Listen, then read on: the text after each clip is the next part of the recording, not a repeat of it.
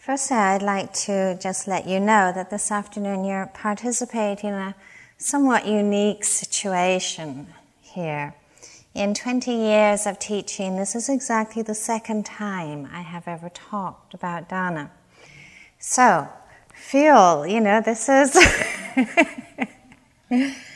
So I hope you have patience with me. The reason I wanted to talk about dana here this afternoon is because we are here at IMS, and really many of the teachers here at IMS, we are really committing ourselves to attempt to evolve a culture, or a kind of culture, which is often in so many ways very different than the culture that we live in the rest of our lives. And so I think really to understand this culture that we are committed to here, it's important that, I feel it's important that I would like to engage in just letting you know a little bit about the origins of the culture of dana and the ways that it's working here for us. Dana is a Pali word. It means free giving. It means generosity. And it is a tradition that began with the beginning of the Buddha's teachings. It's a tradition that we decided when IMS was first begun, and many centers were first begun in the West, that although we have done many things to demystify Buddhism, we've dropped many Pali words, we've dropped many scriptural references, there is something about dana that so much embodies the heart of this practice that we felt that we were deeply committed to wanting to keep it alive here in the West. Now, when we come and sit here at IMS, I think sometimes we forget that all of this place has actually been created through dana. It has been created through the generosity of people, obviously, who initially gave sums of money to purchase this place. But over the years, dana has infiltrated in so many ways that we actually run IMS. It is sustained in the present through dana, through giving. Not only financial giving, but to really appreciate that whenever you engage in a work period here at IMS, that free giving of your time, that free giving of your service is what actually enables IMS to continue. That is incredibly significant in that hour that you give in the morning. You are supporting not only this community that you are in, but you are helping to sustain a place that so many yogis, so many people will come to in the future and contribute in their own way. Your actual commitment to the practice here, the way that you sustain the practice, is also a dana, in the sense that, so many people speak of how they are supported simply by the presence and the commitment of those around them. On another level, we also see the staff here at IMS, or many of you don't see many of the staff here at IMS. But we have a large number of people on staff, about 14 people on staff. Seems a lot more than that in the staff dining room. But all of these people who are on staff, they come here and they commit themselves to serving here for a year, sometimes 2 years, sometimes 3 years. And all of these people are actually using service and the practice of dana as their own practice, to find out what happens when they place themselves in this situation and giving of their time and their energy and the incredible commitment that's needed, to practice and to stay here and to be here, to sit and also to work so much. And it is really through the generosity of their hearts too, as you experience here being so well cared for, that allows us to be in an environment where we feel supported and nurtured. And the staff here at IMS often quite invisible because while we are sitting, they are working. They receive a small stipend every month, and they receive also dana that is given from yogis, not as a payment for what they have done, but as a real gesture of appreciation for all of the energy and the time and the impeccability that they bring to caring for us.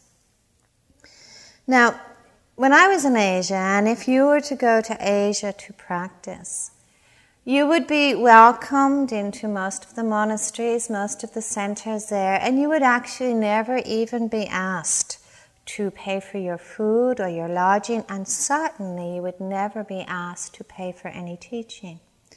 Because Asia is a culture which has so much, particularly Buddhist teaching and Buddhist practice in Asia, has grown up in a culture, of course, which is so interwoven with the actual teaching and the practice. So it is a very natural way of life in Asia for people who come to the monasteries. They bring food, they bring offerings for the monks and the nuns. They do work, they engage in projects, and essentially they keep the monasteries going. And they receive too. As they come to the monasteries, there are teachings, there are talks, there is guidance. There are many ways in which the monasteries takes care of the elderly, the orphan, the deprived. So there's this very close interchange between the culture and the teaching, which is very much rooted in dana, in free giving, in generosity. Now, the free giving part, the dana part, we are transplanting here, not Asian culture. When you come to IMS, when you register for a retreat, then the registration fee that you pay essentially covers your food and the running costs of the building and the running costs of retreats while you are here, and travel costs of teachers. And none of the money, none of the registration fee that you pay, none of it goes to teachers or to the volunteer staff, and none of it even goes into the projects that you do see evolving around IMS, the new buildings, the renovation of the annex, the building of the study center, the renovation of the gym. All of these projects, quite magically and in a very generous way, have been born of gifts of people giving to IMS. The difference in the West, perhaps a big difference in learning to transplant this culture of dana here, is that, of course, we live in a culture that really hasn't heard about dana very much. We tend to think in terms of what something is worth. We pay for what something is worth, or we pay for what we get. You go to a hairdresser and you pay the hairdresser, and if you especially like your haircut, you might even give them a tip. You go to your therapist and you say, well, my therapist has given me this time, so therefore I give them this money. So we often have very different values around money, around exchange here in the West. And this is a little bit what we are trying to question and trying to explore through cultivating and nurturing this tradition of dana. Now, of course, it's interesting because we live in a world, as I mentioned, that hasn't heard about dana, where the realities are very different. For example, if I go to my bank manager or the income tax department or my electricity supplier, and they say, here is your bill, and I say to them, oh, well, I live on dana, and would you mind if I postponed my rent this month, or would you mind if I gave a little dharma talk and you supplied me with electricity for this month? They actually haven't heard about this, they're not too responsive. I have tried with the income tax department, and I can say that the response was very warm.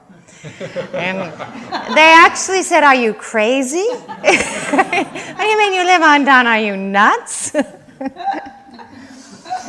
Now, the reality, of course, of teachers in the West is, for us, we live as lay people. This is also a new tradition in the West, Most Western teachers now are not ordained. They're not living in monasteries. They're living in the world. Which means, of course, that we encounter exactly the same realities as you do. Of rent to pay, bills to pay, children to educate, and feed and buy new running shoes for. And the difficulty there is, of course, they keep growing, it is not. So our commitment, our personal commitment to dana, I know in my experience, a commitment to dana is actually a commitment to trust. This is for me something that I reflected on very clearly when I began teaching, and I'm very clear about it where I do teach. Even where I go to centers where I teach, where normally teachers are paid, I say no, I would like to work with dana.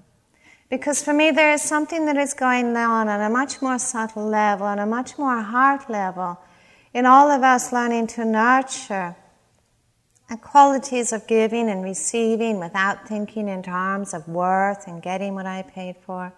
But it does mean for us, it's a commitment to trust and a commitment to not knowing. There's no certainties in this life. And yet, for myself, speaking on a personal level, I know that if I feel that if I commit myself to serving the Dharma as wholeheartedly as I can, and as fully as I can, then in a very real way I really trust that the Dharma will actually take care of what is needed in my life as long as I live with integrity and with impeccability and with simplicity. So, I hope this explains it. At the end of this retreat, you will see, and especially for those of you who are new to this practice and new to this, I hope this information is useful. At the end of this retreat, and every retreat here, dana boxes are put out for the staff, for the teachers, for IMS, and there is no obligation to give. It is not there is any pressure, and sometimes thoughts arise of how much, but I think it is really to know that in giving dana, it is not so much that I am supporting this building or I am supporting this particular person as a teacher, but really what you are supporting in offering dana is the whole continuation of the teaching here in the West. I mean, as individuals, we will come and go. We will come and go. We're born and we actually will check out too at some point. And yet, through your dana, you are actually supporting in a very real way, in the most vital way, the continuation of the teachings, allowing them to be given and offered here. Thank you. Does anybody have any questions? Yes? Yeah, there'll be all instructions will be out there. The instructions will be out there all about that. Does anybody else have any questions? Oh, I must have done better than I thought.